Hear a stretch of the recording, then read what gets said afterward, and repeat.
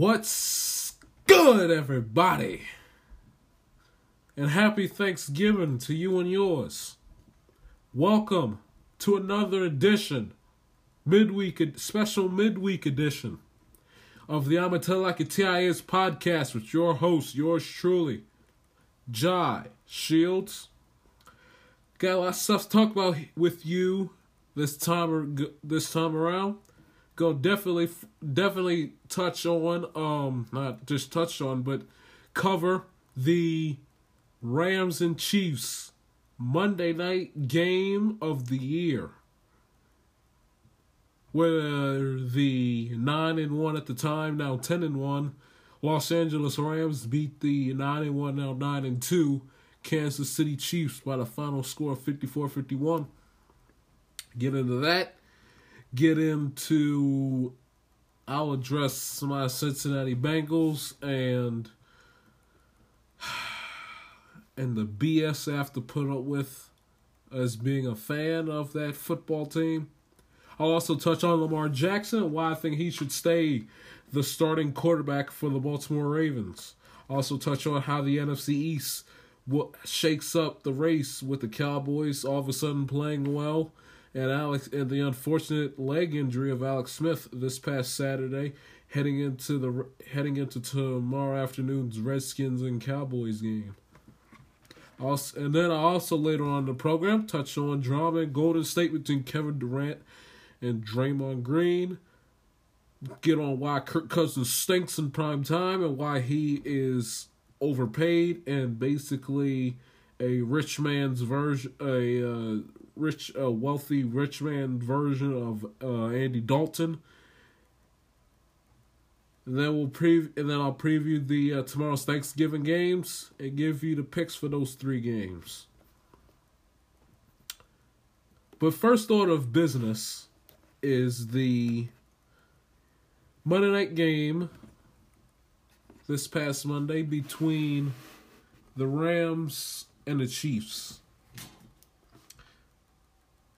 Now, I'll break it up into two. I'll touch on the Chiefs first, go to break, then I'll do the Rams, and then I'll break down the game as a whole as far as, how the quality of the game, and I'll dissect and everything else. Patrick Mahomes for the Kansas City Chiefs. I tell you, that brother, he is a stud, an absolute stud as an NFL quarterback. And you can see why the Chiefs drafted up so high to get him. I mean, this guy makes plays with his legs. He extends plays. He throws it on the run. He loves to show off that arm of his. He's got, and boy does he have an arm. But oh my goodness, He was good in that game, but he was 33 for 46, 3 for 478 passing yards, 6 touchdowns, 3 interceptions. Now with that being said though, and he had 6 rushing attempts for 28 yards, but with that being said, Patrick Mahomes has to take care of the football. Patrick Mahomes, the thing that is going to bite him, Andy Reid, the Chiefs and their fans in the butt is if they play a playoff game and Patrick Mahomes gets a little too cute, it gets a little too flashy in the playoff spotlight, especially if they have to play the Patriots and Steelers. They get a little too flashy, and he gets a little too, I don't want to say cocky, but gets overconfident, and he's going to sit up here and fart around and cost his team a game. Because even though he had 478 passing yards, 6 touchdowns, he has to take care of the football. 5 turnovers, 3 interceptions, 2 at the end of the game, which is mind-boggling. I do not understand. 2 at the end of the game, and then 2 fumbles that wound it up, immediately turning into points. Fumble, super score. And Patrick Mahomes, and I get it, he's young, He is a young, talented quarterback. He wants to show off his arm. He wants to see if he can throw the ball down the field. He wants to, prove himself and elevate himself and showcase his skills and his abilities on the national spotlight that is Monday Night Football and the whole spectacle that goes on with being on Monday Night Football on ESPN.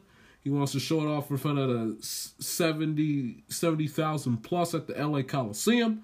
Celebrities, they didn't put any on camera in the game, but he wants to show off in front of them, his father, everything else. But he has to take care of the football.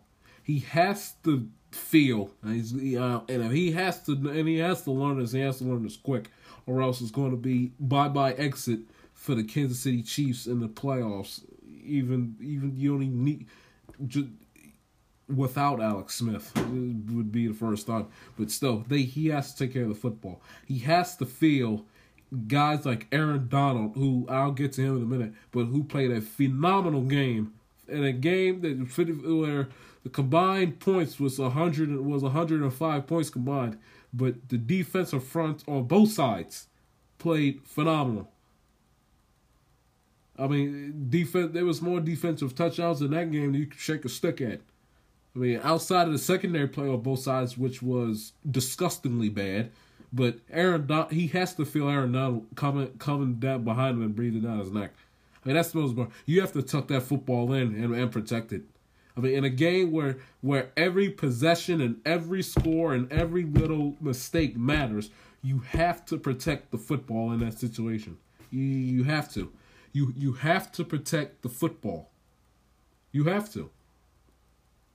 It is a definite need that you protect the football. And when Aaron Donald's breathing down your neck, you can't have it one-handed and slip in and try to, throw the ball in between your legs.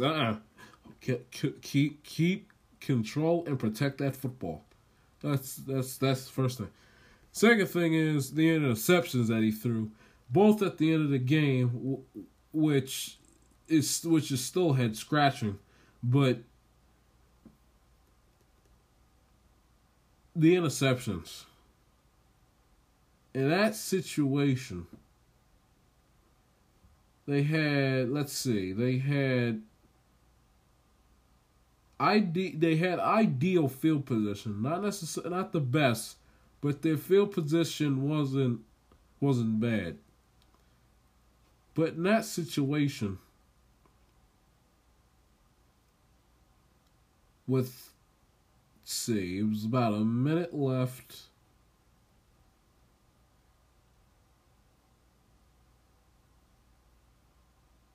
Let's see here.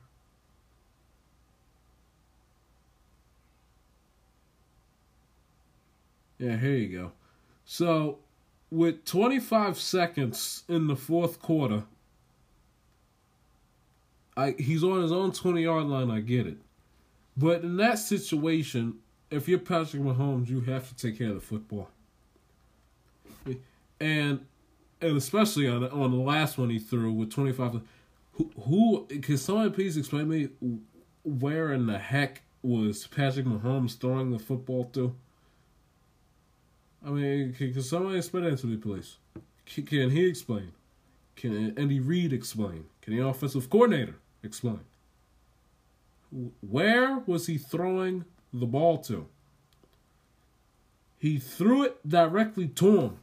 I mean, and he gets all the comparisons, and everybody wax poetic like he's the next Brett Favre. Well, to a degree, he is, good and bad.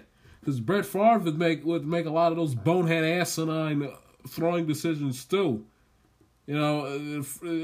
First and 10, 20 seconds left, have a 20-yard line. Here, let's not try to win the game. Throw it down the field directly to him. And again, both secondaries in that game were atrocious. Okay, giving up the wide open passes left and right, allowing Jared Goff to basically have 3 weeks to make up his mind to find Robert Woods down the field.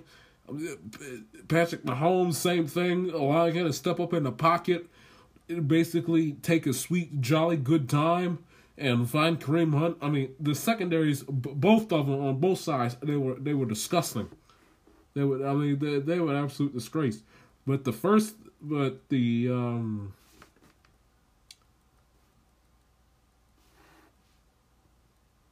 But the first interception with a minute 20 left, what Patrick Mahomes has to explain, with a minute and 28 left in the game, you have the ball at their 49-yard line. First and 10. It's 51-50. It's 54-51. Why, in the name of all that is holy, is Patrick Mahomes throwing the ball in period? And that even goes Andy Reid, but I'll get to him in a minute. It's triple coverage. I mean, I'm looking at it right now. There was 3 bright color rush yellow jerseys along, I believe it's Tyreek Hill. There's 3 of them. 3. Or is Chris Conley. But 3. Why are you throwing that? And it wasn't like the ball wasn't even contested. He threw it directly to him. I mean, come on, Mahomes, let's go. I mean, I get he wants to be trying to make something happen, but he's right there. I mean, who are you throwing a football to? Can he explain to me, please? And then the last one of the game, it made entirely no sense. I mean, but you have to, if you want, I get it, he's played well, I get everybody loves him. You have to take care of the football in that situation. I mean, you have to take care of the football. And a back-and-forth game like this, where teams have capitalized off of every single little itty-bitty mistake that you have to take care of the football in that situation. Bottom line, case closed. That one, Andy Reid, who, listen, enough of him now. I mean, Andy, I get it, he's a nice guy, but Andy Reid, again, who does what he does best, choking impressively in big games, whether it be playoff games, whether it be Super Bowl 39 against the Patriots in 2003, whether it be last year in the playoffs against Tennessee, whether it be a few years before that on the road against the Colts and Andrew Luck and Chuck Pagano. But Andy Reid, oh my gosh, what is he doing? I mean, please. I mean, it's the same narrative. Whether it was him and Donovan McNabb throwing up basically took an eternity, acting like there was no clock in the world trying to beat Belichick back in 2003. But please explain to me, on the drive where Mahomes threw that first of 2 interceptions within the last minute and a half of the game, please explain to me, with the ball on the Rams' 49-yard line, are you throwing the ball in that situation? You have Kareem Hunt there. Well, why are you throwing it? Please explain. You have 3 timeouts. The Rams have all their timeouts used up. All the Rams timeouts are juiced. All of them are used up. You have 3 timeouts, minute 25. You have the ball at their 49-yard line. Why are you throwing the football there? Reid, why are you throwing it? Why are you throwing the football? Why? Again, Andy Reid, great. If anyone tells you that Andy Reid's a Hall of Fame head coach, you don't know football. That is an absolute coaching disgrace. Minute 25 left. You have 3 timeouts. Not 1, not 2, but 3. 3 timeouts. Rams have 0. You're down by a field goal. Not a touchdown, a field goal. Why are you throwing the football on 1st and 10 at your own 40 at the Rams' 49-yard line? Explain. Why? Run the ball, which you easily can milk 40 seconds to run, so it's less than a minute left. Maybe you run once. You want a little corner out towards the sideline at the middle of the field. You got, excuse me, throat's getting dry.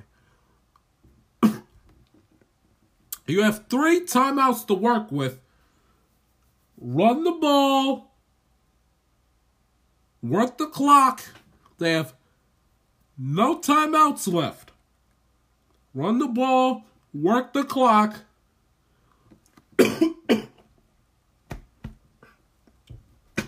Excuse me. And at least, play for the tie. But what do they do? No, they don't do that.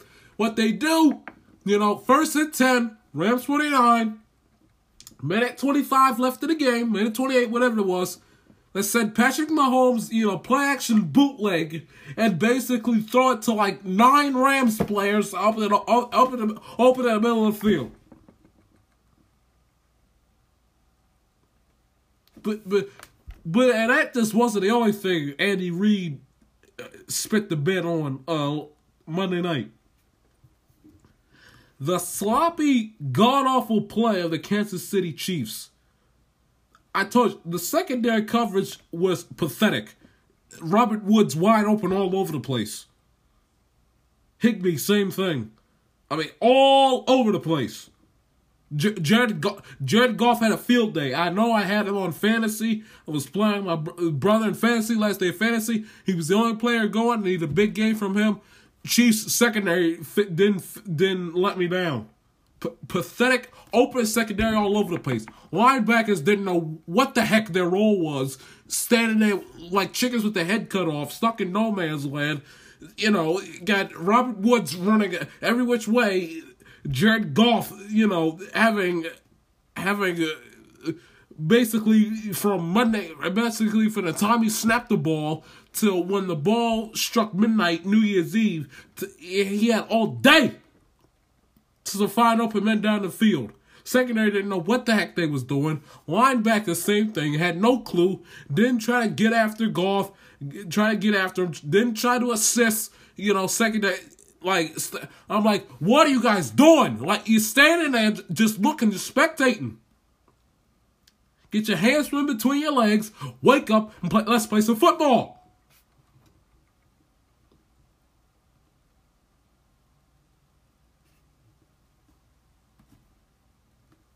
But it wasn't just that. Too many penalties. Listen, I recorded the game.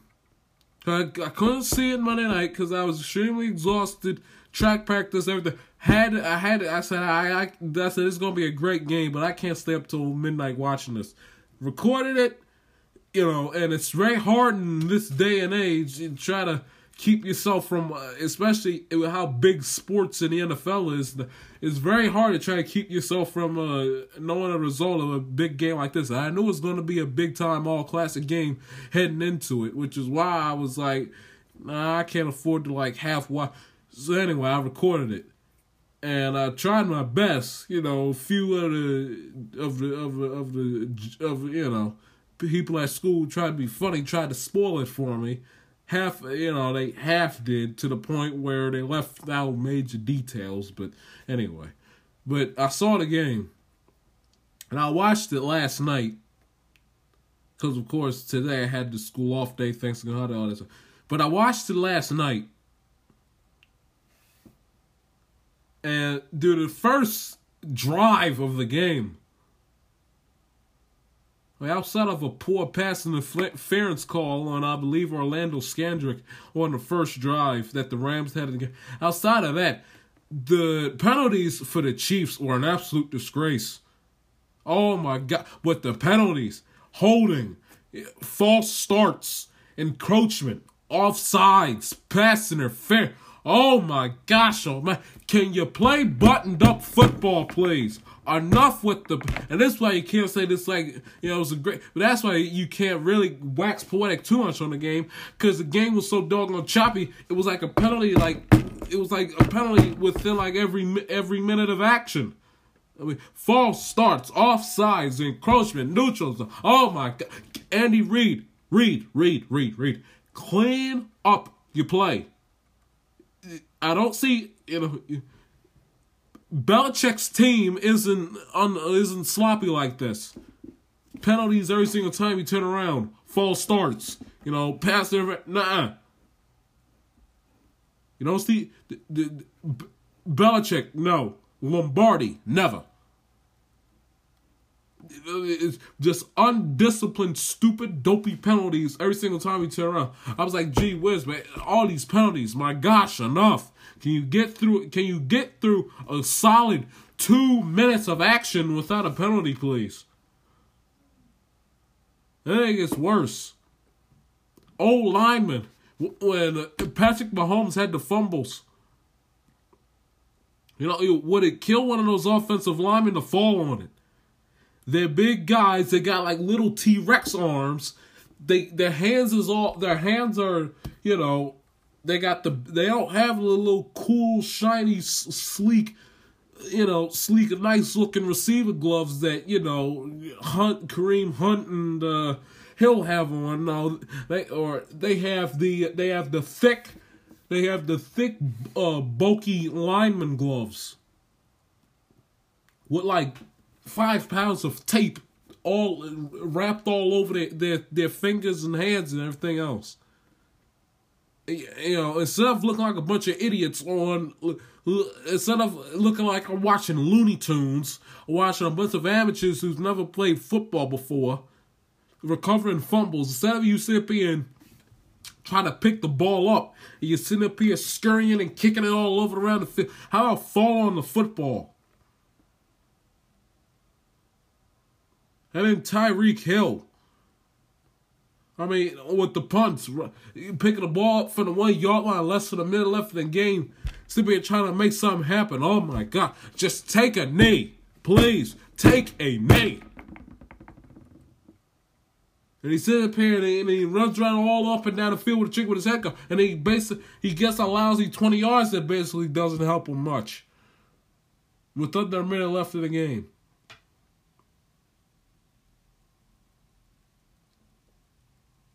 This team is not buttoned up, folks. And if they keep playing like this, it's going to be another short exit for them in January. Take a break, get to the Rams side of things, and I'll discuss this classic game as a whole.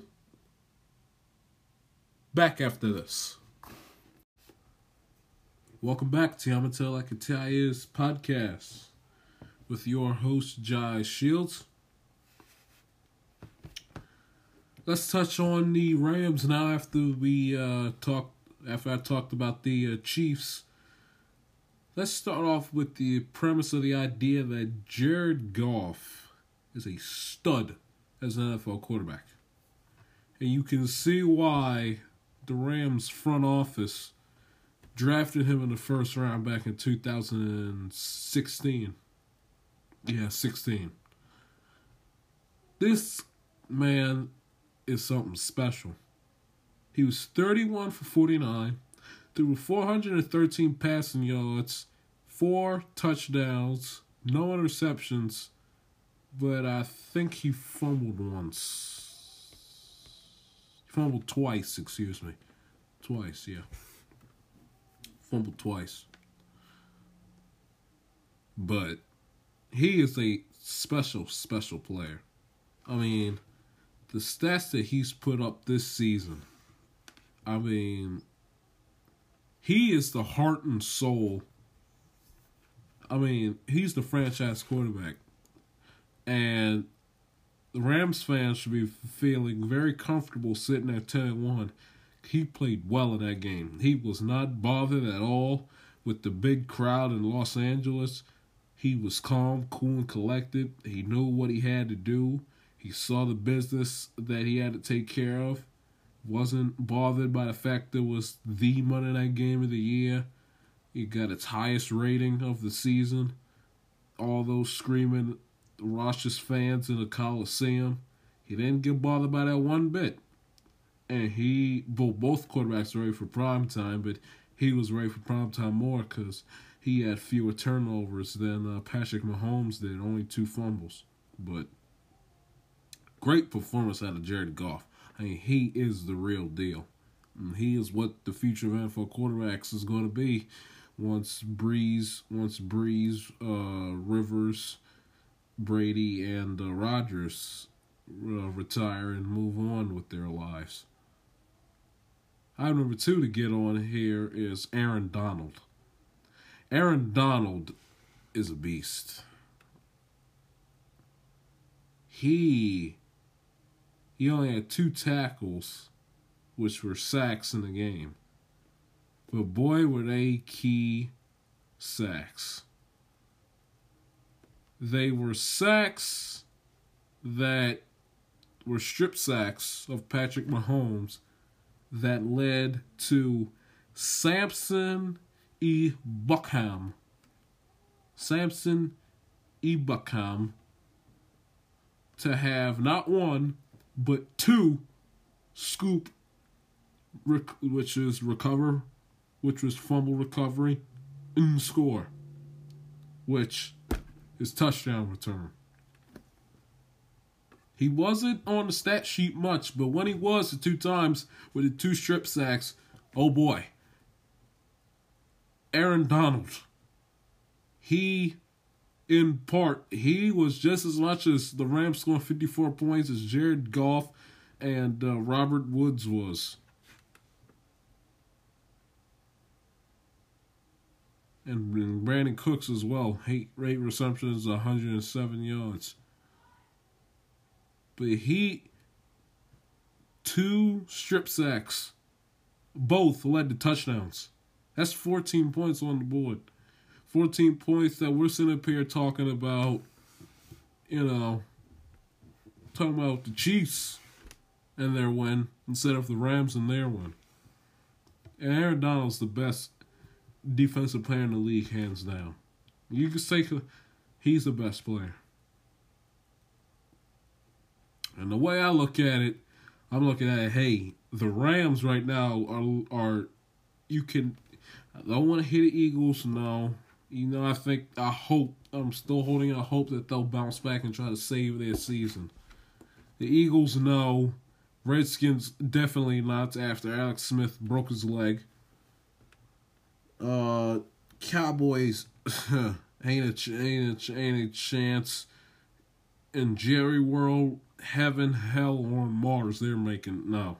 Them, a definite no. The Bears, no. The Vikings, no. Kirk Cousins, again, spit the bit on Sunday Night Football, no. Never ever wins a big game. I don't care if he's in a Redskin uniform, a Viking uniform, a Patriot uniform, a Cowboy uniform, in a marching band uniform. I don't care what no. Kirk Cousins, again, no. Vikings, no. Packers, no. Their defense stinks. Again, Mike Pettin defense. C.J. Beathard, 31 points. Monday Night Football, no. The Rams are a clear favorite to go to the NFC Championship game, and their counterpart to meet them is a team that they gave them their first and so far only loss of the season, and that was the New Orleans Saints, who have played phenomenal football as of late, and it's continued after smothering the defending champions to smithereens on Sunday. But I'll get to the Saints a little bit not in a little bit, but I'll get to them later on in the program. But the Rams are favorites to go to the NFC Championship game. The second A has to clean it up. Again, Patrick Mahomes, Tyreek Hill, Travis Kelce, and Conley cutting them up like cheddar cheese left and right every single time you turn around. I mean, just wide open gaps right in the middle of the field. But the secondary has to clean it up. But that defensive front, ooh, boys, that's something to fear. If you're an offensive line, if you're a team that has to go into the Coliseum and play them in January. Rams off to the best start, by the way, since 1969. Just to throw that stat at you.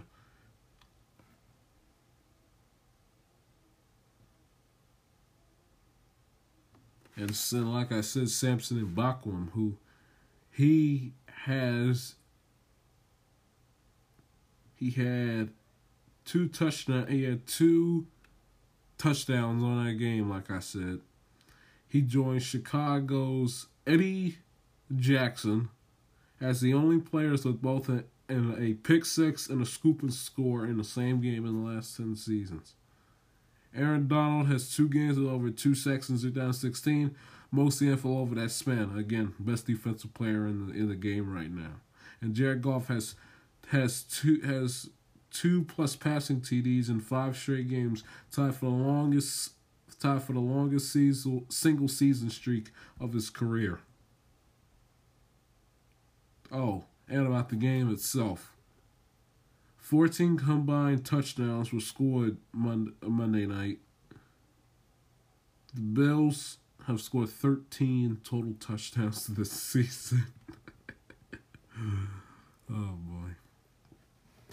But how great was the game, if you ask me? Well, it was the highest rated Monday Night Football game since 2014.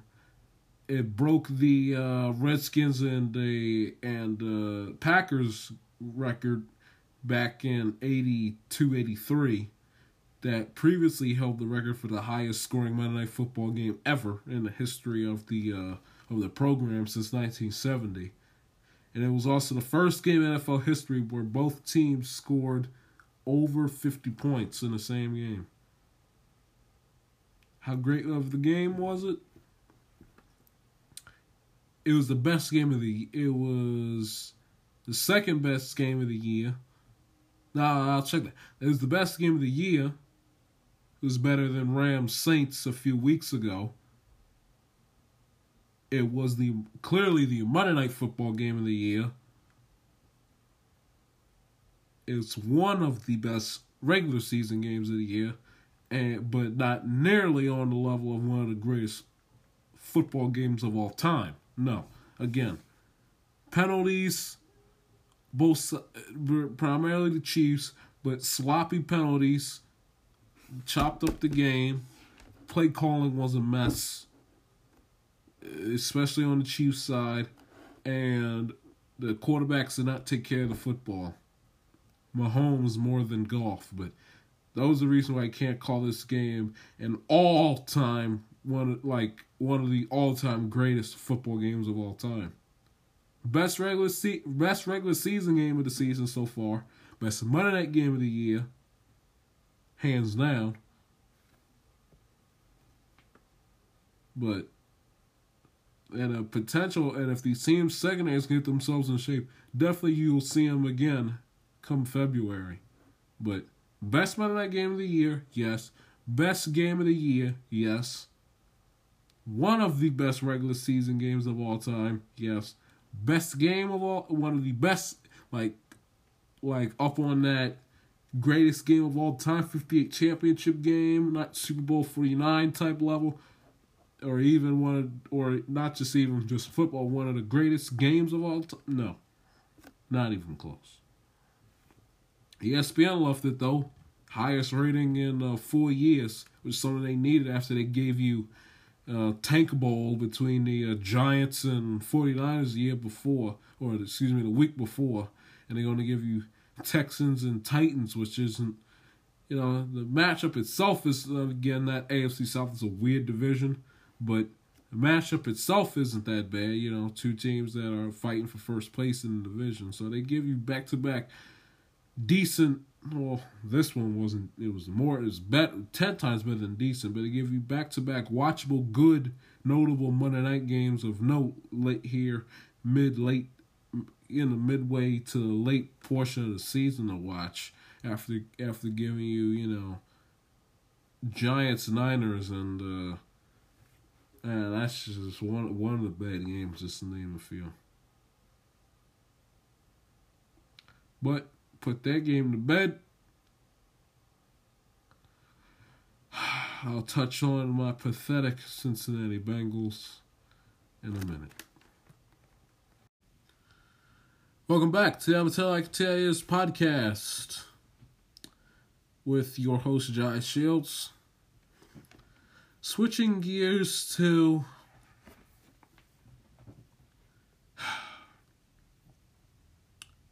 my Cincinnati Bungles. And that's right, I call them the Bungles. Ladies and gentlemen, the 10 of you that are listening very well know that I am a die-hard, serious, passionate Cincinnati Bengals fan. I first fell in love with the team in 2007. It's about 5 years old. Especially every kid growing up in this Baltimore area, it's like religion. You're growing up. When you grow up in a household, you're groomed to you're groomed to be a Catholic.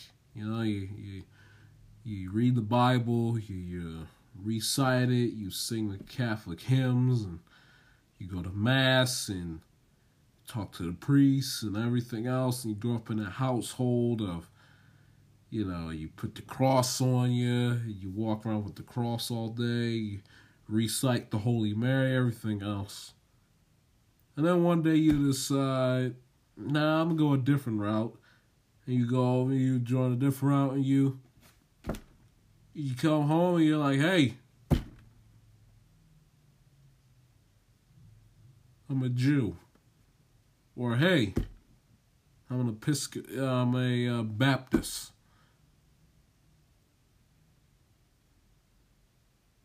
Like that. So you kind of make up your own mind after what you've been groomed yourself and have been nurtured into thinking. You try to, fandom is like religion. You try to spread it to the next generation and groom it and grow it up in an environment that they fall in line with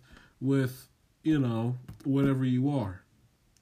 Now with me, it was growing up with a bunch of Ravens fans. So what they do, they put me up in Ravens hoodies, Ravens football, Raven memorabilia. I hated it. And I had this one aunt that tried to get me to be a Steelers fan. And somewhere around my household, there's like a picture of a 3-year-old me wearing those disgusting silver and black colors. Oh, God.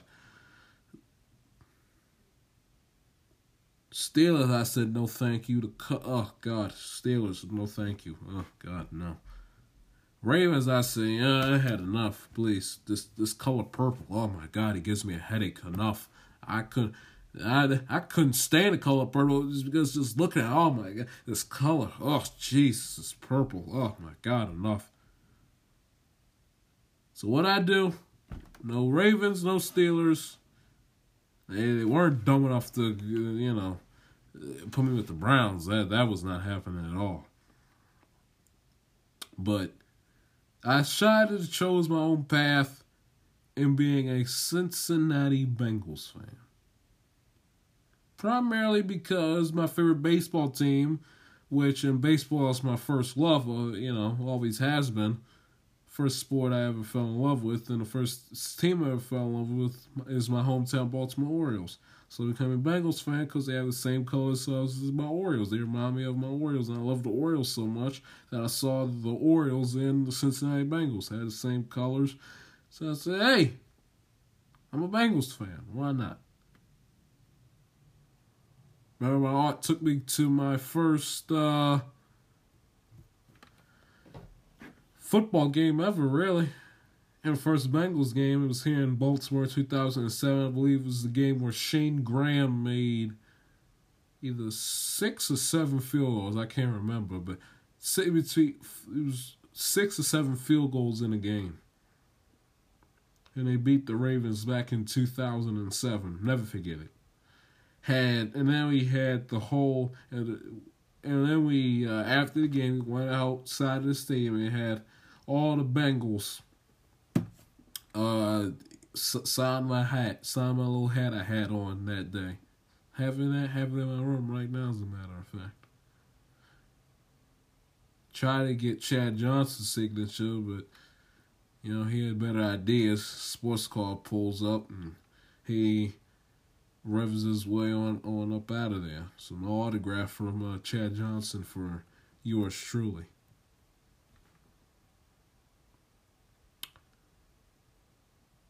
I've gone to that game. Went to the game in 2016 where Andy Dalton pissed down his leg and stunk up the joint. I've seen many games, lived through many of playoff heartbreak. 2009 at home against the Jets.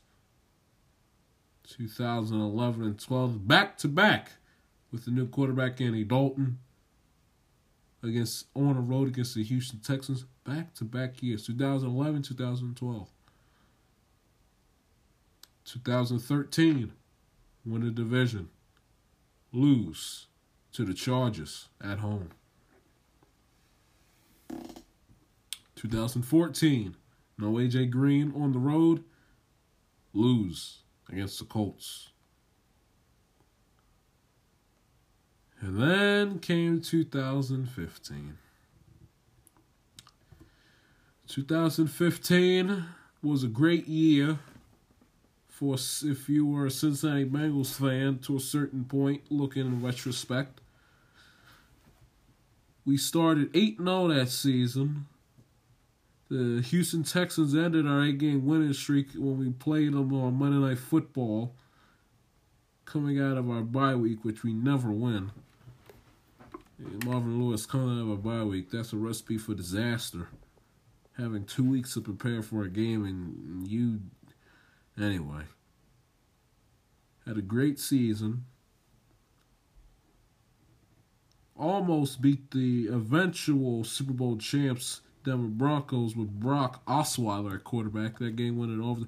Almost beat them on Monday Night Football 2 days before Christmas. Remember that game well.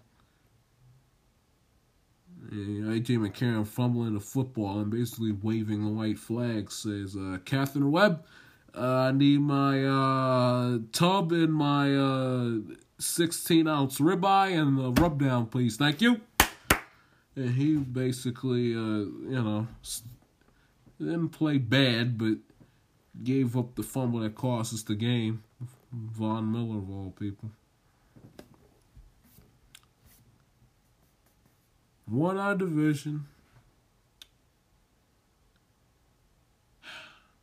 Went on to play that wild card game. And that wild card game,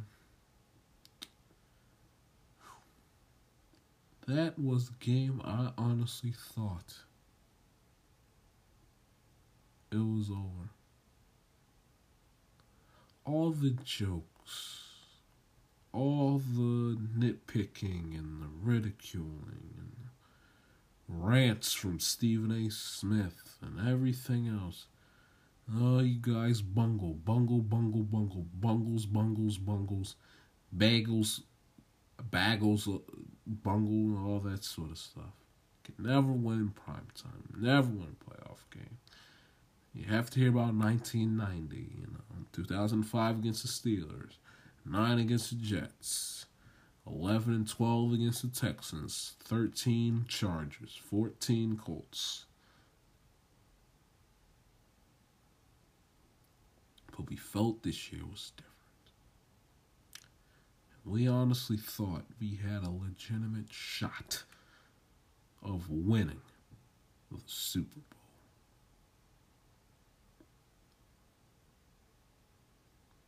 And when A.J. Green scored that touchdown with about 1:50 left in the game, if I remember correctly, A.J. McCarron at quarterback, who I am not worried by any stretch, because I'm like, well, if there's anybody that's going to snap this string of playoff bad luck, It's a guy that's won about 3 national championships with Nick Saban at Alabama. And it's A.J. McCarron.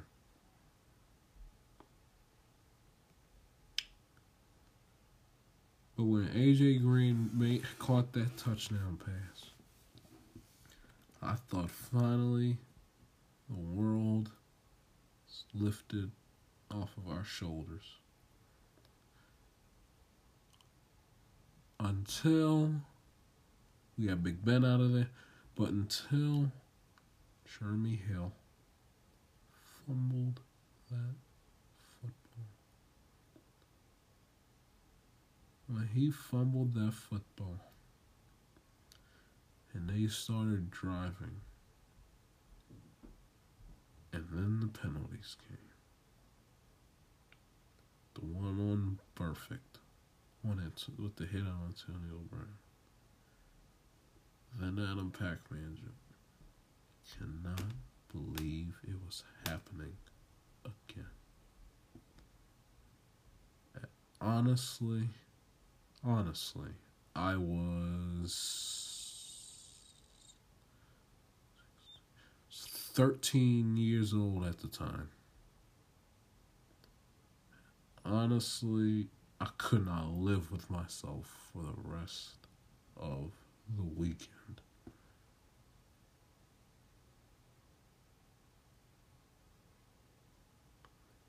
Just the lack of discipline and the lack of self-awareness.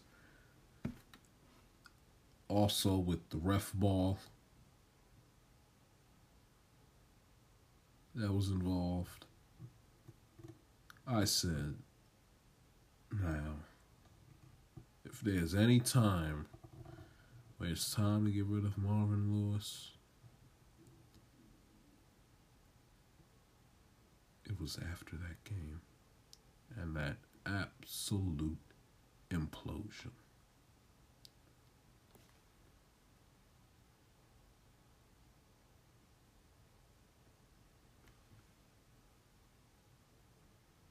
Since then, 2016, Bengals went 6-9-1 that season. 2017, 7-9. 2018, I really see the writing on the wall. I'm like, man, this team we'll be lucky if we go 9-7.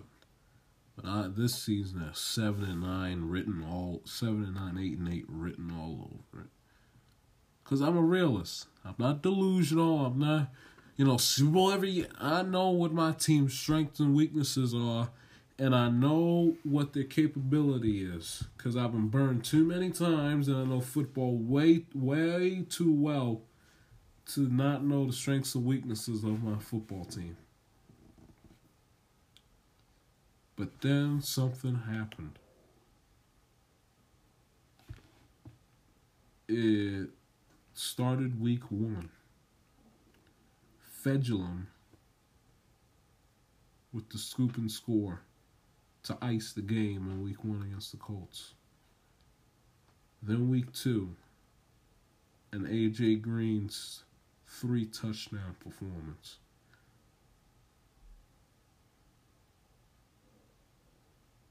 Then we hit a wall in Carolina. Okay, that's fine. Then the Falcon game. It was, it's going to be like that now? Okay. Loaded our guns. Make sure our weapons were in order. And we went to war and we went to fight. And then with about 3 minutes and change left, Andy Dalton and those boys went to work and used literally every single second driving down that field. And A.J. Green, who went to Georgia himself, caught the game-winning touchdown, and we beat the Falcons 37-36. Then the next week, coming back from 17 down at home against the Dolphins. And our defense basically telling Andy Dalton, I got you. We got this. Stay right there on the bench, Andy. We got this one this time.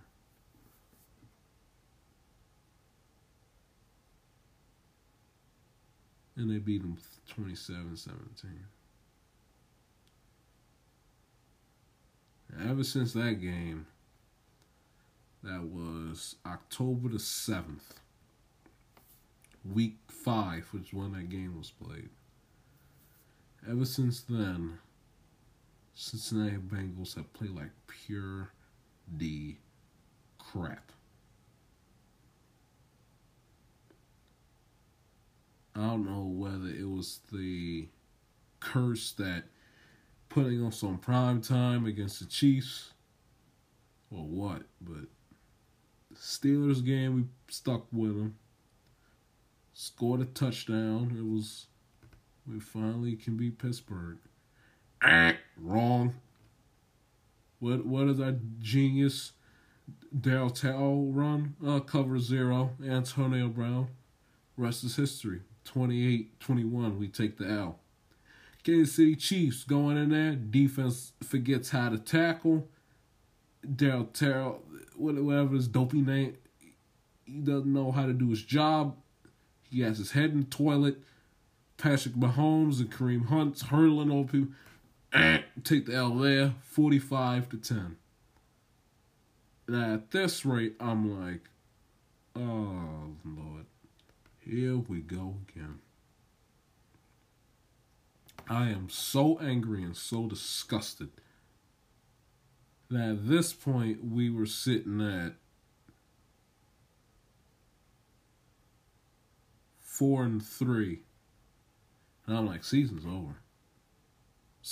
At 4-3, with still a 5th seed playoff spot, I'm like, season's over. I'm seeing the writing on the walls, the painful memories coming back. I'm like, it's happening again. Now, it's when you're a fan of a team for so long and you're accustomed to their constant BS that they give you time and time and time again, single season after another. It's only a matter of time until you start being a naysayer against your own will, pretty much.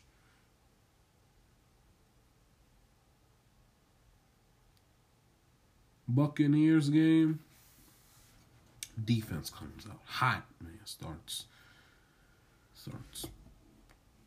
just on fire. Famous Jameis serving up turnovers and the interceptions, and he's out the game.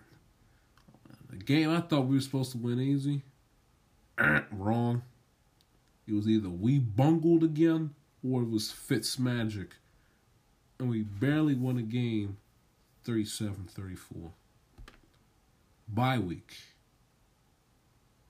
AJ Green's out with a toe injury. I know that, and I told you right here, we never win coming off of a bye week. When AJ Green's not in the lineup, we don't win.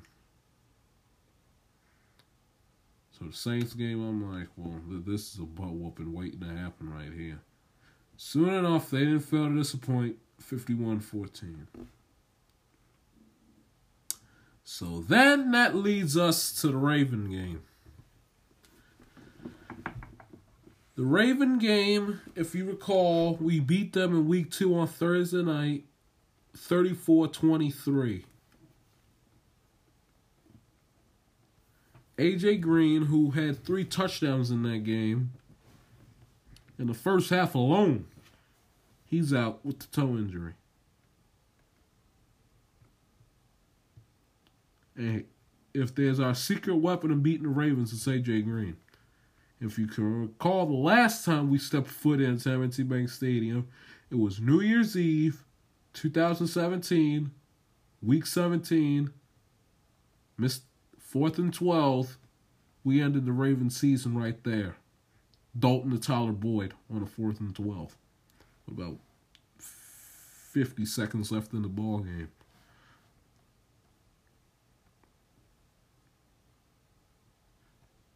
Joe Flacco was out with the hip injury. Lamar Jackson gets his first rookie start. I'll get to him in the next segment. What does he do? Now keep in mind, we fired our defensive coordinator. Marvin Lewis is now defensive coordinator. And he has Hugh Jackson back.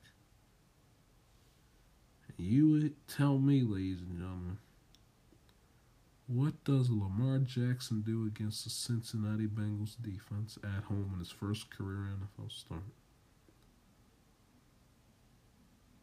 26 rushing attempts. He ran for 119 yards.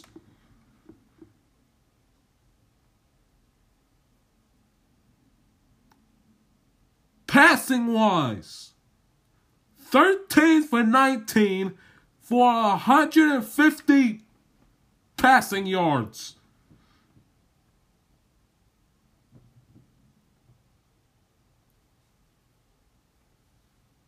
Oh, it gets worse.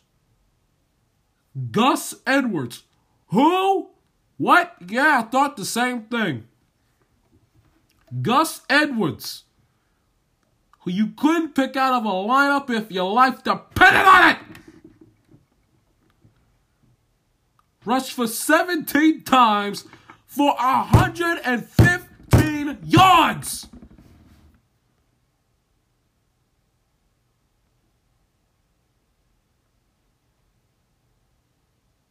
Really? You fire your defensive coordinator, and all I'm hearing over the Bronx, well, Marvin Lewis is tossing and turning because he knew something needed to be done, and he knew that we couldn't keep going the same way. So your response after firing a defensive coordinator, promoting yourself to defensive coordinator, your own doggone self, your response in your first game in your new role is allowing Lamar Jackson in his first career NFL start to rush for 119 yards for 26 carries, and to have Gus Edwards, who you couldn't name if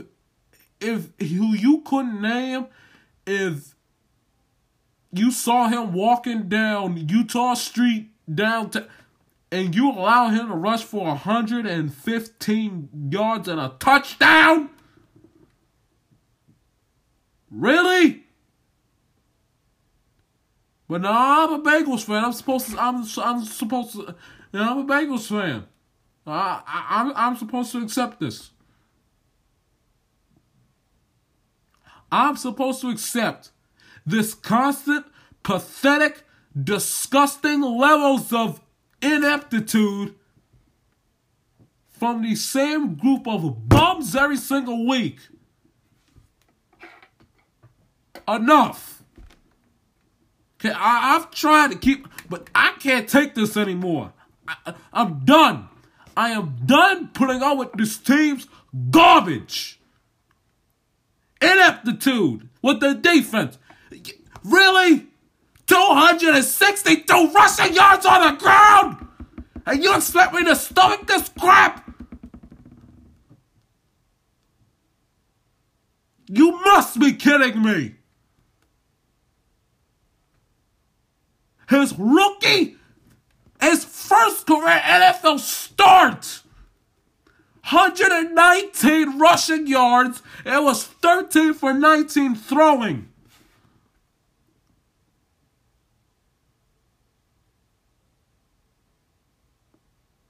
Lamar Jackson and Gus Edwards became the first rookie QB and running back duo with 100-plus yards in the same game since 1970!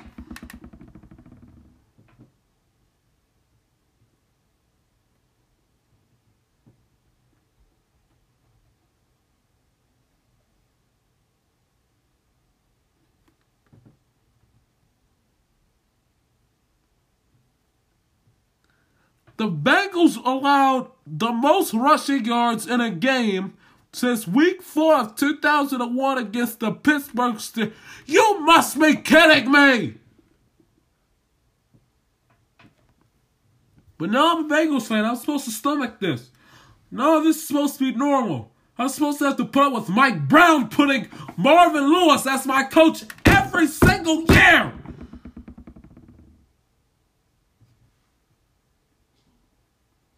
That's fine. That I have to put up with that as a Bengals fan.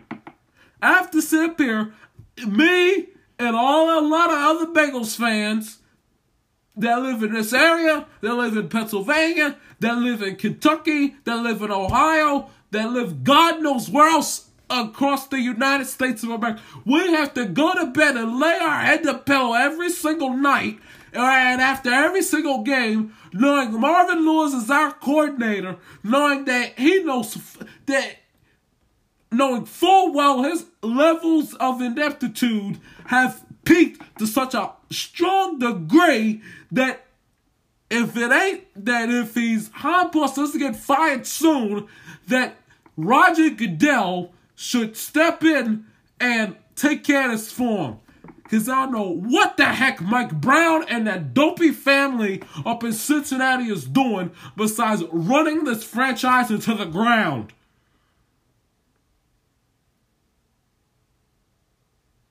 Because that's basically all they're doing.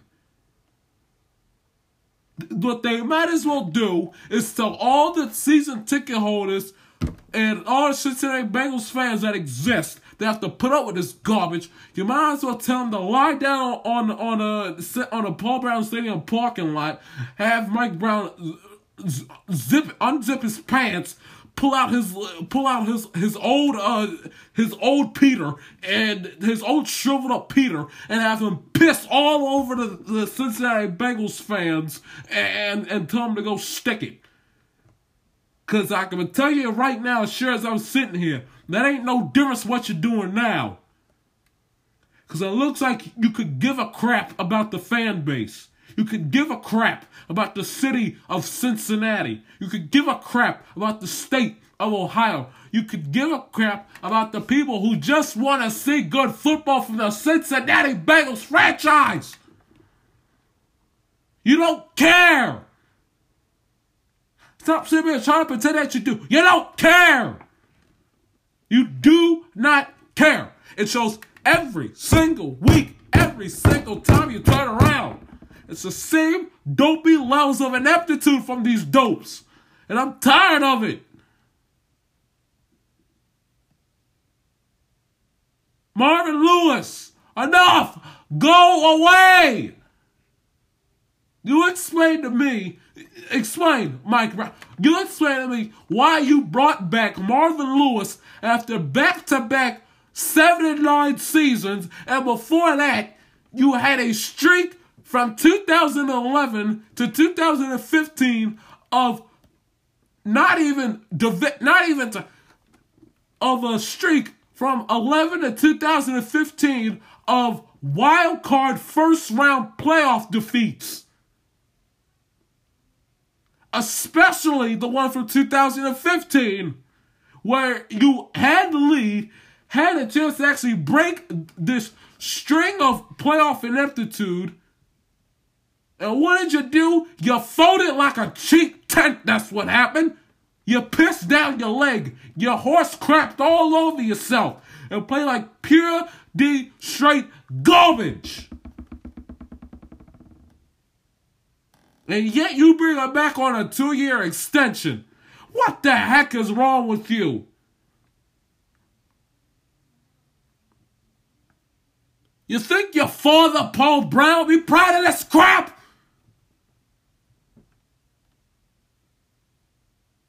No, he wouldn't.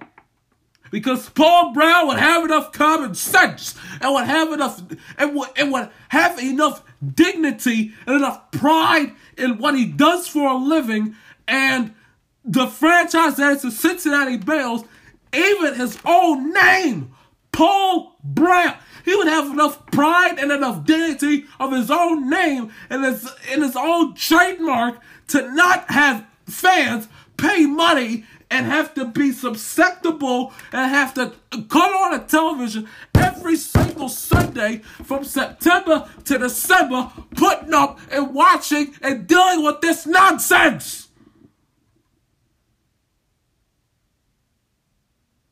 Enough! Do something! Get rid of them!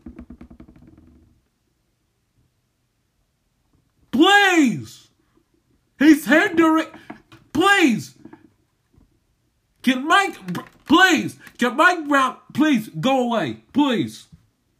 And I'll be the first one. Let's get Mike Brown in a little box, put him in a box, dig a hole, throw some dirt. Please. Enough. I'm sorry to sit up here and sound cruel, but please.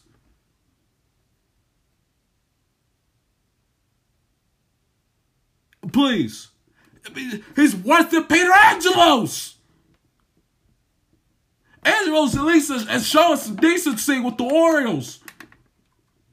He got to get out of there, and he's got a few guys, and he's got assistant GMs and assistant to the assistant GM from Houston, who's won a championship, who knows what winning is, who has a recent fresh taste of winning that's in their mouth. So as much as I like to get on Angelos, at least it looks like that Angelos gives a crap about the fans, because you know what? He isn't sitting up here and leaving the organization the way it was and the way it has been. Yes, he screwed up with Chris Davis. Yes, he screwed up Manny Machado. But I guarantee you, it looks like the Orioles front office has learned their lesson. And don't look now, but don't be surprised if the Orioles have a championship within the next 5 to 10 years. Because it looks like they're starting to put the proper pieces in place to try to win their first championship since '83. You're the Bengals. You've done nothing since 1990. When you beat the lousy Houston Oilers, who aren't even a team anymore. The last time you won a Super Bowl was 1988. And even then, you bungled down your pants. It's enough. Quit farting around. Mike Brown, get Marvin Lewis out of there and get his hot ones out of there now. Show some guts. Have the balls to fire him. You content with this nonsense? And then what is what nobody shows them at the games? Because the fans have enough common sense that we're not going to keep on supporting and spending our hard-earned money on this nonsense. This constant ineptitude. Enough!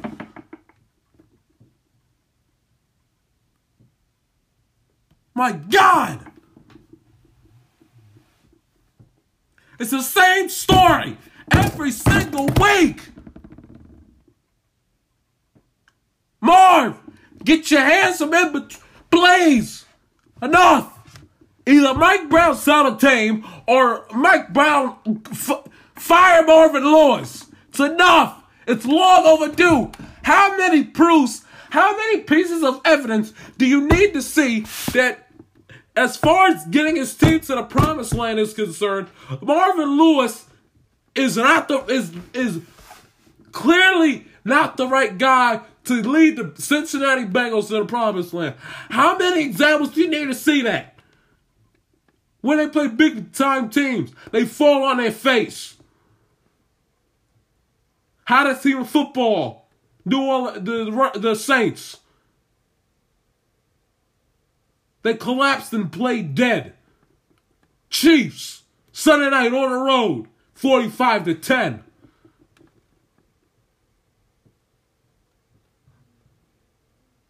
And don't get me started on when they play the Patriots or the Steelers.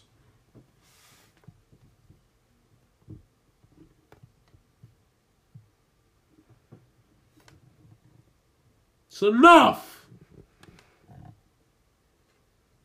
Show some guts for a change. Jeez, come on.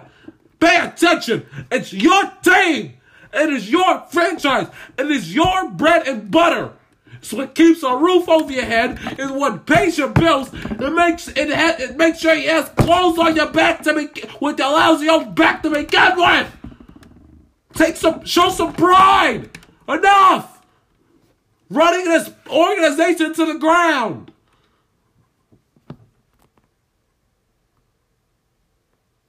God, I'm so sick and tired of going to school and they're like, Bengals suck, Bengals suck, Bengals suck. Oh, the Bengals. Oh, you see the Bengals get me for the Ravens? Oh, no. Shut up! I'm sick of hearing that.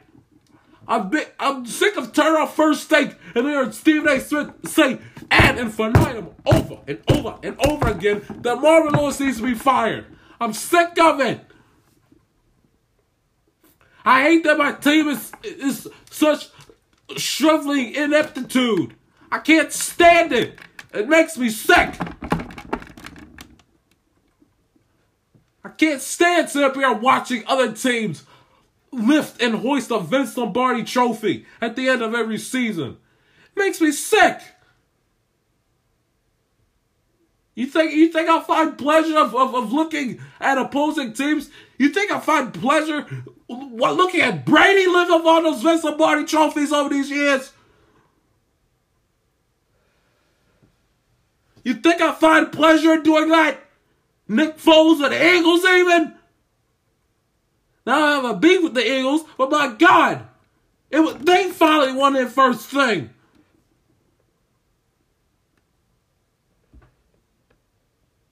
The Ravens have been the most youngest NFL team. Been around since 96. They have 2 championships in this freaking millennium. They have more Hall of Famers in the Hall of Fame than the Cincinnati Bengals do. Look it up. The Ravens have Ogden and they have Ray Lewis. We only have one offensive lineman, Anthony Munoz. Ravens have 2. About to have 3 because Ed Reed is probably going to get in.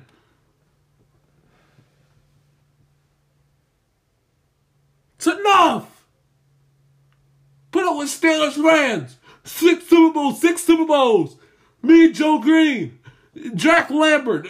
Terry Bradshaw. Len Swan. Steel Curtin. Franco. Oh my. Antonio Brown. Ben Roethlisberger. Coward. No. Enough.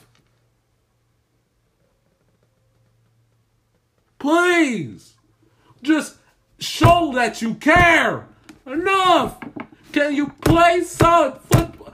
Can you, and not solid football, when you want to from September to October. I mean solid football against solid opponents, top tier opponents that are competing for championships.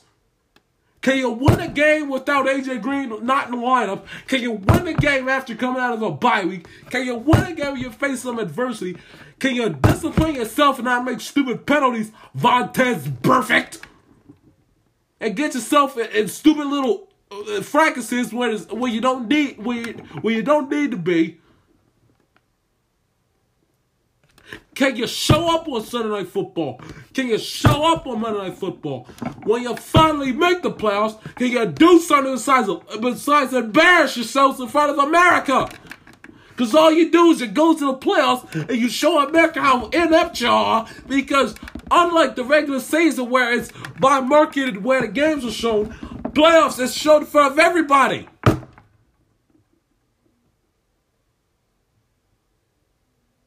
I can turn on the TV last Sunday at 1 o'clock on the local CBS and find Bengals Ravens. I go down to the inner DC area, turn on CBS. I get Houston and Washington. Go down to Florida, I get Pittsburgh and Jacksonville. Playoff time, it doesn't matter if I'm in Baltimore, Chicago, Los Angeles, Tampa,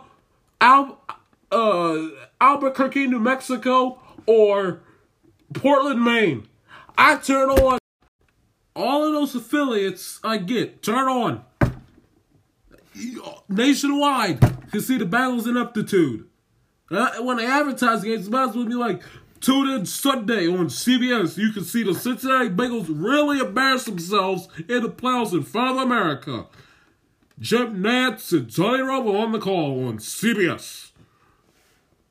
It's enough. Act and show like you care, please. Either Mike Brown sell the team or get rid of Marvin Lewis. Or if none of the two, Goodell step in and take care of this. Because all it looks like Mike Brown is doing is running this. I can't even use the word pristine because you have nothing to be pristine and prestigious about. You have nothing. You've never tasted anything.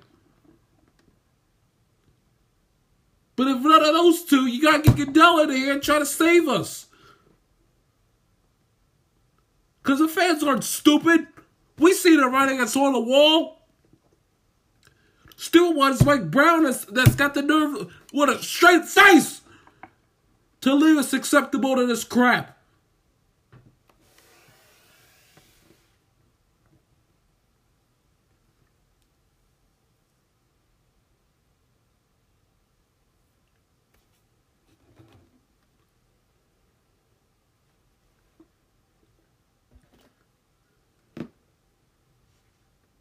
Please. Had it. With these bums and their ineptitude. Andy Dalton, oh my gosh almighty. 19 for 36, 211. Can we have a quarterback, please? Joe Mixon, 12 carries for really?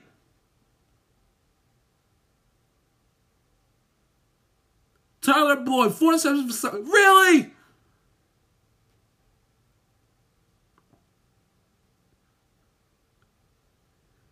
And please explain to me, on a 4th and 7, less than a minute to go in the game, if not a little more, I can't remember. But please explain to me, why the heck is Cody Core in the game? Why? I know AJ Green is hurt, but why? Why is he in the game? A special teamer. Why is he in the game? And why is Angel's first choice is to throw to him?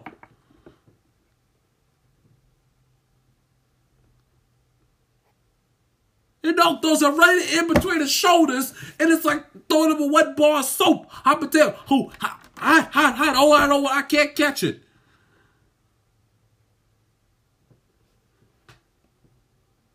And he drops the ball. They're just the same idiots that let Mohamed Sanu go off to Atlanta and let Marvin Jones go off to Detroit.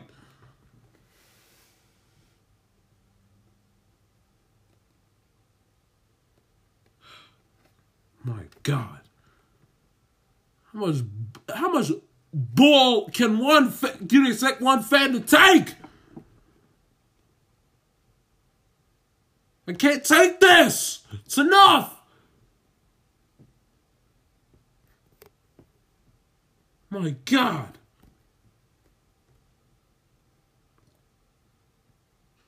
This constant ineptitude.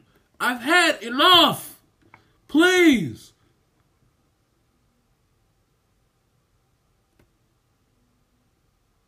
And Mike Brown, if you don't care, sell the team, gosh darn it.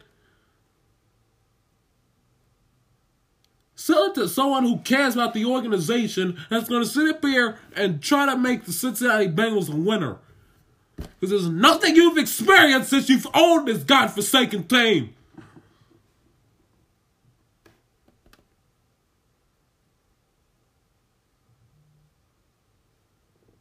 Come back, I'll talk about why I think Lamar Jackson should stay the QB for Baltimore. Back after this. Someone needs to go in and see if Mike Brown is okay. Mike Brown, are you okay? Are you okay? Are you okay, Mike? Okay, Mike Brown. Are you okay? Are you okay, Mike? Oh, God, my God. Because it's the dead man running the Cincinnati Bengals organization, let me tell you. But anyway, welcome back to Yamatel Agatia's podcast. Switching gears, we'll stay on that Bengals-Ravens game, but we'll switch gears to Lamar Jackson, who made his first career NFL start Sunday. He went 13 for 19, threw for 150 yards, and ran for 119 rushing yards. Didn't have a touchdown, though, which I'm sure he'd like to get, but he didn't. My thoughts on him being starting quarterback. They play the Raiders this week, so that should be an easy game for them to win to move to back up to 500, which they haven't been at for a good while. They play the Raiders this week. Then they're on the road against the Falcons and Chiefs. Chiefs game they are not winning, I'm sorry. But they have the Falcons, Chiefs, Buccaneers, Chargers, and Browns. So they got one more divisional game, and it's at home week 17 against the Browns, but they're done with divisional play, but outside the Browns game, it's 2 NFC South opponents and 2 AFC West opponents, and then it's the Browns. But they're done playing Cincinnati, and they're done playing Pittsburgh for 2018. So, obviously, you start Lamar Jackson week 2. I mean, that's just me. And he said, he's going to be throwing. So he told the media after practice today, he's like, we're going to be throwing the ball. So, to see Lamar Jackson show off his arm, and that'll really be really, if I'm the Ravens fans, really, they do not want to see Joe Flacco again. And I'm going to tell you that right now. Even preseason, it was, let's get Lamar Jackson up there. Let's go. I know what I'm talking. Lived here my whole life. I work with Baltimore Ravens fans. I go to school with Baltimore Ravens fans. I have Baltimore Ravens fans in my family. I have friends who are Baltimore Ravens fans. I used to go to school with Baltimore. I know Baltimore Ravens fans, and they do not want to see Joe Flacco out on the field, really, again, for the rest of the season, under any circumstances. And if Lamar Jackson gets hurt, God forbid, they'd rather see RG3 than see Joe Flacco. They are done with Joe Flacco. I'm just saying right now. And Harbaugh realized he can't necessarily make his quarterback decision on what the fans necessarily want. It's for the good of the team. But I'm telling him right now that you start Lamar this week, which is what he's doing. Joe Flacco out of practice again. Really, I'm starting Lamar Jackson the rest of the season if I am John Harbaugh. Now, my opinion could be altered depending on what he does throwing-wise, especially against the Raiders on Sunday, who stink. But if I'm Harbaugh, I'm starting Lamar Jackson because maybe that could be the little spark lightning in a bottle that the Ravens need in order to propel them into the playoffs. And we all know once Ravens get into the playoffs, it's beware who's ever standing within the tracks, because Ravens get into the playoffs, they can become a dangerous team. But I think Flacco's got a little stale. I don't think I think his days in Baltimore are numbered. I don't think he was the quarterback that he once was when he got that mega contract back after he won the Super Bowl back in 2012. I think they need a new guy in there, and I think Lamar Jackson is the perfect guy that they need, that the Ravens need. And if he puts on a good performance on Sunday, expect to see Lamar. At least for me, you should see Lamar Jackson have a starting quarterback job for the Ravens in a long, long time.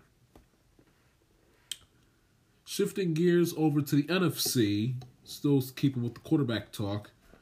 Last week in the Redskins' tough loss to the Texans at home last week, 23-21. They lost their starting quarterback who they traded for the week before the Super Bowl back in February. Alex Smith they traded for. He unfortunately broke his leg last week. Had to have immediate surgery after the game, which definitely shakes up the NFC East race for the division. Smith completes the season, completes 62% of his passes, has 200. The end of the season has 2,180 passing yards, 10 touchdowns, 5 interceptions. Redskins are still in first place with the record of 6-4.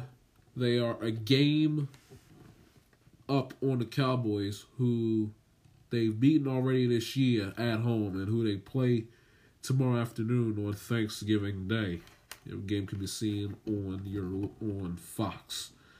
But the division still is, and even to the delusional Giants fans who somehow think Odell Beckham Jr. thinks he can run the table and make it to 9-7 and win the division. Oh God Almighty! Please hold down, please. You're putting too much of that bleach or blonde hair dye in your hair. Please get a clue, please.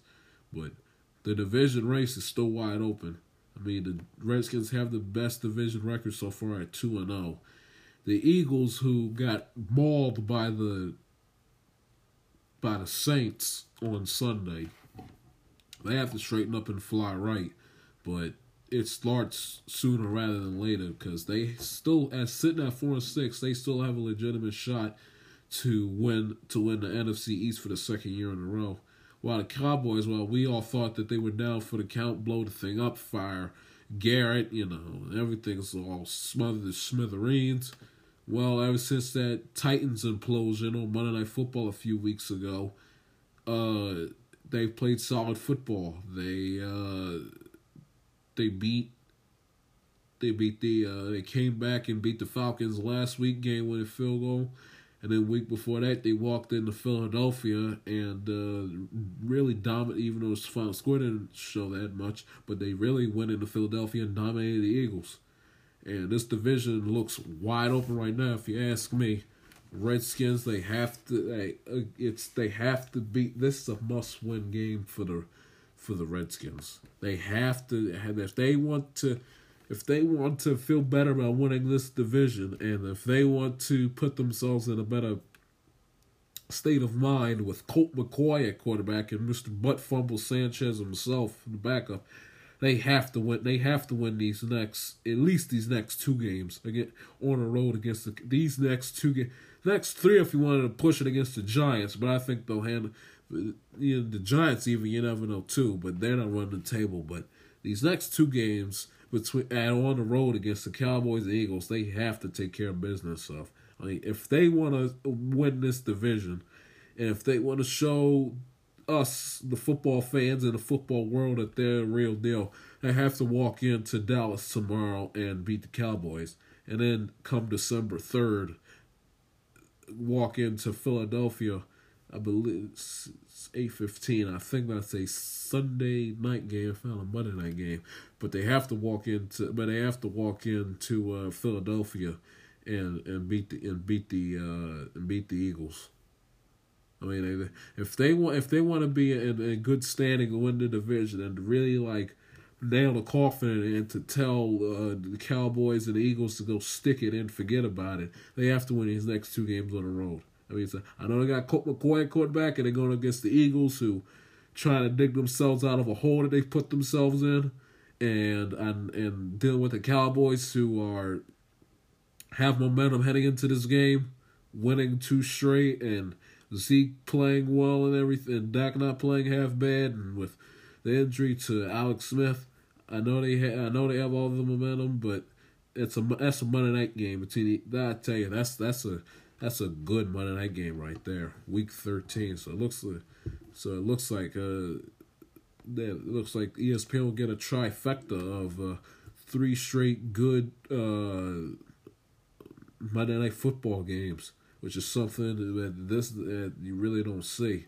And I forgot to bring this up when I discussed it in my opening monologue, but excuse me. But the NFL should and ESPN, they should take note of the reaction they got from Monday night's game. I mean, Twitter was erupting over that game. Oh my gosh, people at school couldn't shut up. I'm like, guys, please, I recorded. Do not tell me how this game ends. I know it was great. I know it was fantastic, but please don't tell me how this game ends. Matter of fact, they got 4. Depending on how the Vikings and the Seahawks play, Week 14 it could be a good Monday night game. So really, ESPN is, if everything breaks right, and if the Panthers, and Ron Rivera with that asinine decision to go for 2, oh my God.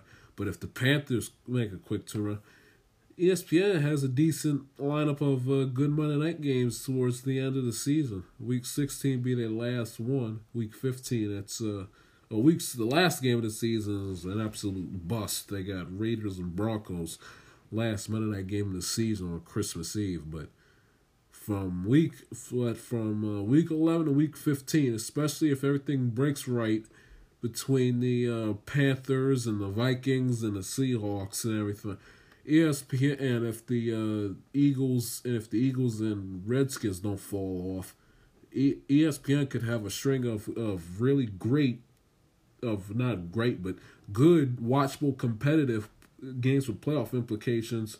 Really what they really should have. You're like, oh, such a surprise.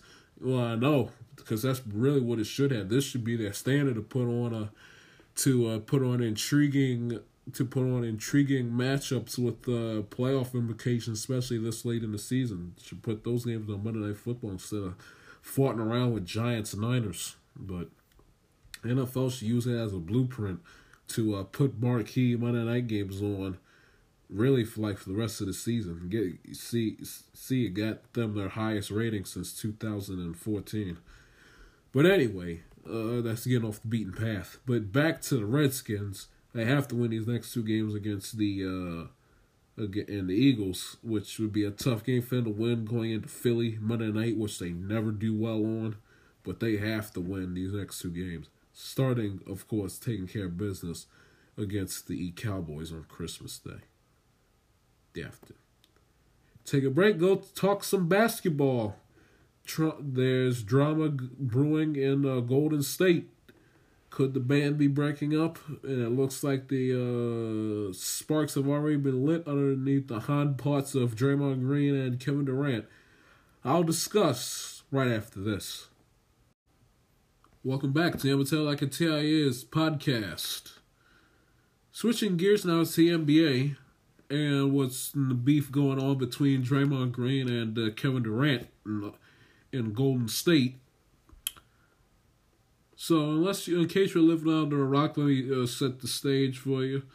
Last week, the Warriors were playing the Clippers. Draymond Green gathered a defensive rebound in the final seconds of the game was tied, and dribbled the ball up the court before losing control of the ball without taking a shot. Kevin Durant can be seen slapping his hands if you watch the video, calling for the ball.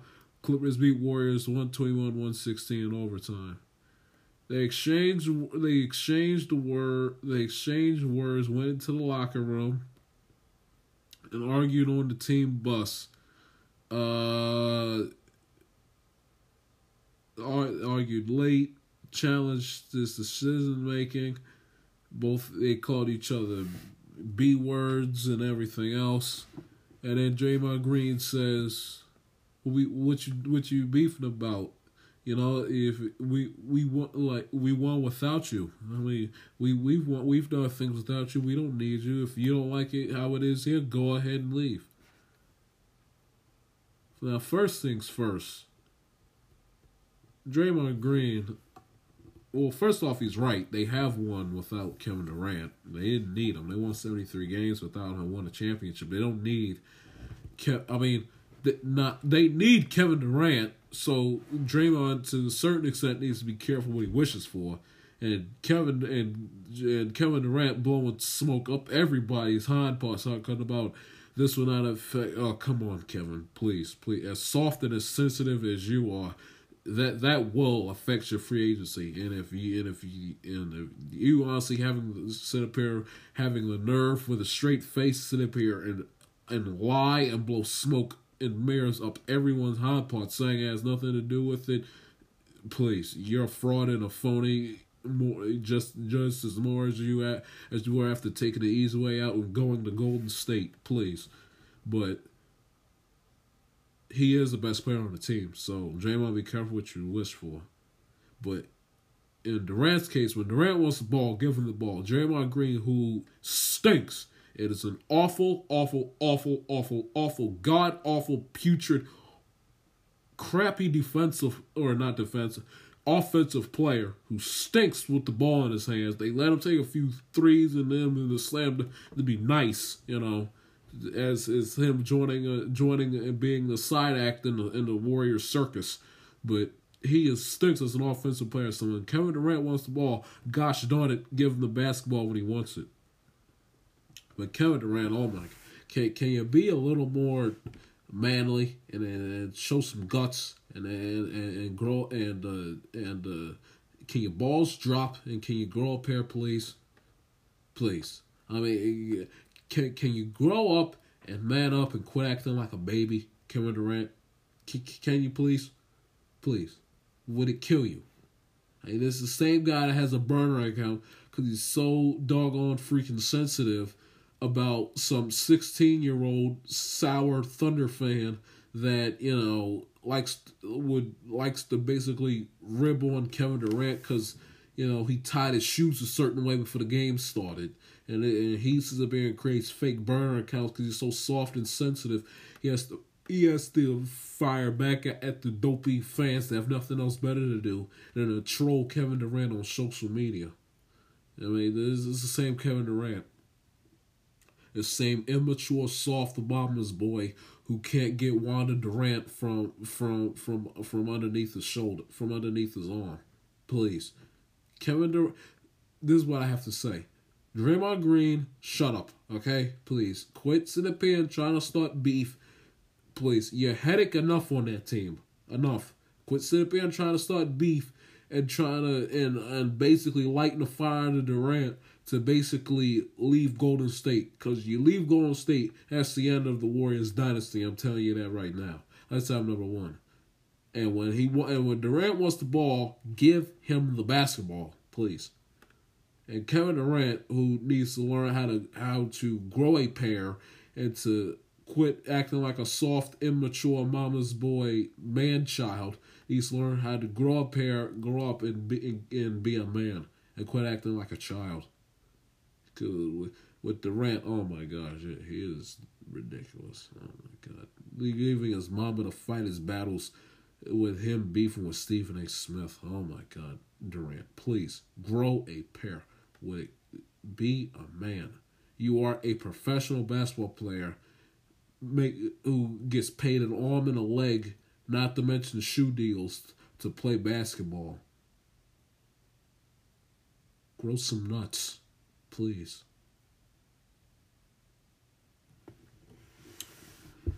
Moving back to the NFL, Kirk Cousins is moving on to the Sunday night game. That was this past Sunday. I'm here to tell you, ladies and gentlemen, that Kirk Cousins stinks.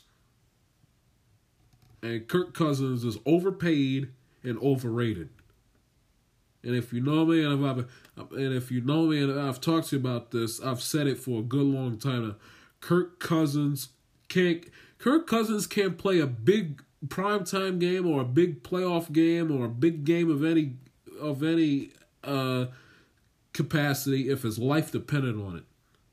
He is awful in a big game. All Kirk Cousins is a rich man's version of Andy Dalton. Him and Andy Dalton, they're like one and the same.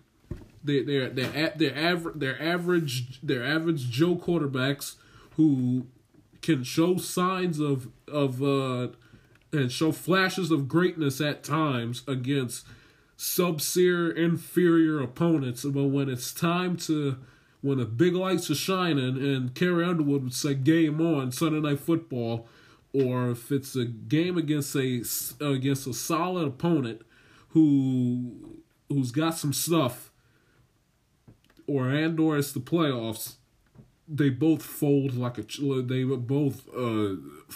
cheap suit. They fold, lie down, and play dead. Oh my gosh, Kirk Cousins stinks. Oh my god, and the score wasn't even that close. Don't give me this, touchdown at the end of the game and it meant nothing. Oh my god, Kirk Cousins stinks. I've had enough. 30 for 46, 30 for 46, 262, 2 touchdowns, 2 interceptions.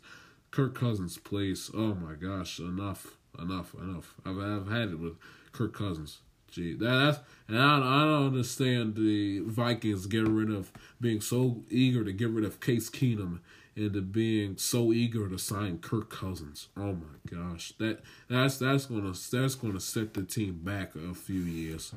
Signing Kirk Cousins. Oh my gosh. But the Bears defense is no joke.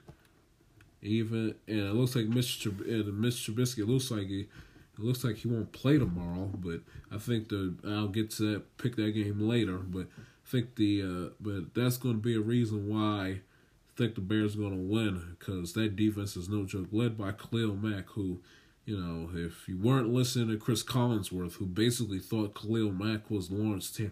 Can we ease up on a Lawrence Taylor comparisons, please? I mean, he ain't a patch on Lawrence Taylor's. You finish the sentence. Ain't a patch. Please, can he win? Can he win a championship, please, and get a few records and to be around a little bit and to earn his stripes in the National Football League before we start putting Khalil Mack in the Hall of Fame? Be much appreciated. Take a break. I'll break down and pick the 3 Thanksgiving games for 2018 right after this. Welcome back to the Amateur Like Italians podcast. Switching gears to Week 12 in the National Football League that begins tomorrow with 3 Thanksgiving games.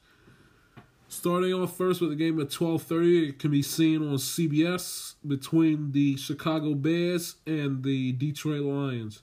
Like I said, Bears, their last game, they beat the Vikings handily on the Sunday Night Football. Meanwhile, Detroit is coming off of a win after basically Ron Rivera gave them one last week at home. Last meeting between these two, December 16, 2017, Lions won 20-10. Heading into that game, Khalil Mack leads the league with 5 forced fumbles in the season. You got Trubisky and Stafford. Trubisky averaging 283 passing yards a game, 20 touchdowns, 9 interceptions on the season. Matthew Stafford is averaging 266 total yards passing per game, 17 touchdowns, 8 interceptions with him. Mitch Trubisky has 6 games with just 2 or more TD passes this season. And against top defenses, Matthew Stafford is 5-17 with opponents with a top 5 scoring defense.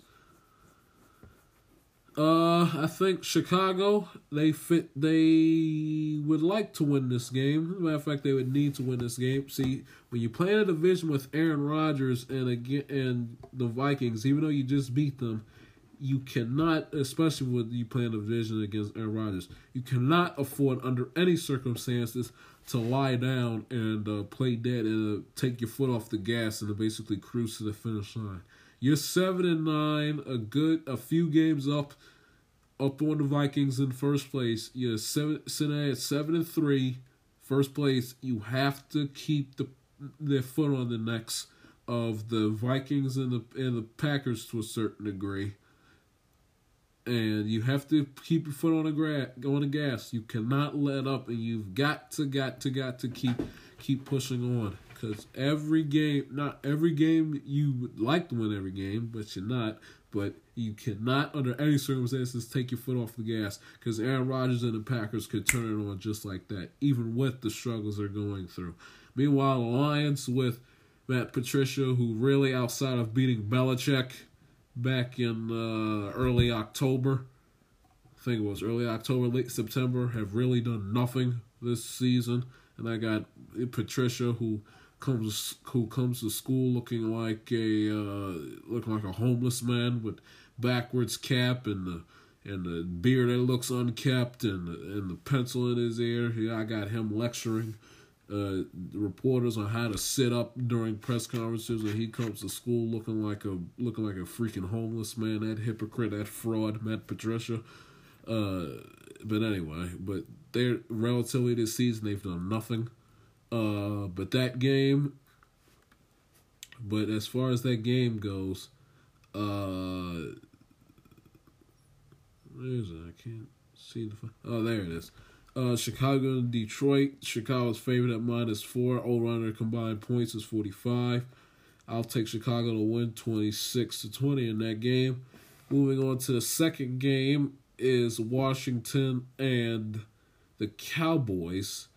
Cowboys, it's about first place. Whoever wins this game gets heading into this game, the Redskins still are in first place, but if the Cowboys win, they take first place at 6-5, and we got to put up with the annoying arrogance of the Cowboy fans across America. That includes Skip Bayless, but we'd have to put up with that, and we do not want that to happen. As the Redskins coming into this game having lost a toughie at home against the Texans, and the Cowboys that have won 2 straight, beating the Eagles and Falcons on the road twice back to back. Give you a little last meeting in Dallas. It was 38-14. Cowboys beating the Redskins, but the last game these guys play, as you well remember, Washington beat the Cowboys after the long snapper for the Cowboys had a little false start, little violation. He kept moving the football, backed them up. Cowboys tried to kick the game with a field goal to miss. Redskins won the game, but Ezekiel Elliott, he's playing well. This third player since 1950 with 4,500 plus scrimmage yards and 30 scrimmage touchdowns in his first 35 games in his career. Eric Dickerson and Edgerrin James, look them up, are the only 2 other players in that category. Colt McCoy coming into this game 7-18 as a starter, so hold your breath. But both of these teams, as a matter of fact, have to rely heavily on a running game. Dallas, if Ezekiel Elliott isn't running the football well, Cowboys don't win. It's a prime example with these last 2 games. He's got heavy workloads, and he's done well with the heavy workload. And meanwhile, you go back to the Titan game. Not a heavy workload. Really didn't do too much. Ezekiel Elliott has 3,567 rushing yards, 27 rushing touchdowns, and 32 scrimmage TDs. That includes touchdown receptions coming out of the backfield. Adrian Peterson has 3,576 rushing yards, so about a 9 rushing yards better than Zeke. He has 29 rushing touchdowns, 2 more than Zeke, and 30 scrimmage TDs, with 1 receiving one coming out of the backfield. Dallas, like I said earlier, have to win this game. Have to win this game if they want to keep on pushing to win the division. And every game is critical. But this one, as well as next week against Philadelphia, more than ever, because they have to win this game. Because Dallas is right there on their tail, and don't look now, but the Cowboys are somewhat on fire. Dallas is favored at -7.5. Over-under combined number of points, 40.5 points. Washington needs to win this game, but with Colt McCoy at quarterback, I don't think so. I'll take Dallas to win. I'll take Washington with the point spread plus 7.5. I'll take Dallas win 24-21. And the last game of your Thanksgiving Day affair, so you have your game to watch while you're preparing. While you're preparing for your 4:30 meal, you got the game to watch during your 4:30 meal. You got the game to watch over your pumpkin pie and your eggnog and your hot cup of coffee and your coffee and ice cream and coffee cake is Falcons and Saints. If you remember last time these two teams played, it was a thrilling game where Drew Brees ran for 2 touchdowns and the Saints won that game in overtime. Last time those two teams played in Atlanta. This game is going to be on NBC. Saints coming into this game on fire again. Whooped my Bengals. And then before that, gave Rams their first loss of the season. So they are on a 8-9 game winning streak since getting Fitzceptioned by the Buccaneers in Week 1 as they continue their winning ways after beating giving the Eagles a solid butt whooping last week at home. Meanwhile, the Falcons coming off of yet another heartbreaking loss to the Cowboys as they will head into the Mercedes-Benz Superdome. And it's going to be a tough task. Drew Brees is going to 4 straight games without being sacked. That's tied for the longest streak of his career. Saints have scored 40-plus points in 3 straight games. That's tied third for the longest single-season streak during the Super Bowl era. Julio Jones has gone 100, has 100 receiving yards in 5 straight games, longest active streak in the NFL, and the longest streak in the Falcons' history. Drew Brees, MVP worthy, and it just keeps patting on his Hall of Fame worthy numbers. He has 76.9 completion percentage this season. That would be the highest single season completion percentage in NFL history. So you got all that. New Orleans really doesn't need this game.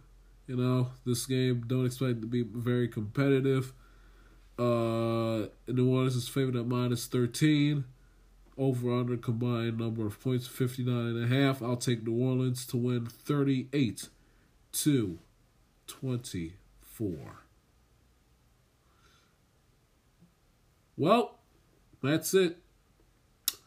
I'd like to thank you for listening to another episode of the Until I Can Tell You Is podcast with your host, Jai Shields. It's a nice little special Thanksgiving Eve midweek episode I brought for you. Don't have a chance to do it during the week because obviously with school, but with the Thanksgiving holiday, it gave me a break. Plus, it allowed me to catch up on an episode because, remember, I was gone off the air for a good month or so. But glad to do this for you. And I hope you enjoy it. And please subscribe. And if you're listening on Apple Podcasts, leave a review, give a star rating, give a review. Like I said, subscribe, share with your friends and family, especially during Thanksgiving tomorrow. And why not? Before all the games start, why not put on and tell like a TI is over the loud stereo speaker throughout the house. Get you ready for your Thanksgiving Day action of football and recap the Monday night game while you're preparing for your Thanksgiving Day feast. So I thank all of you that has tuned in.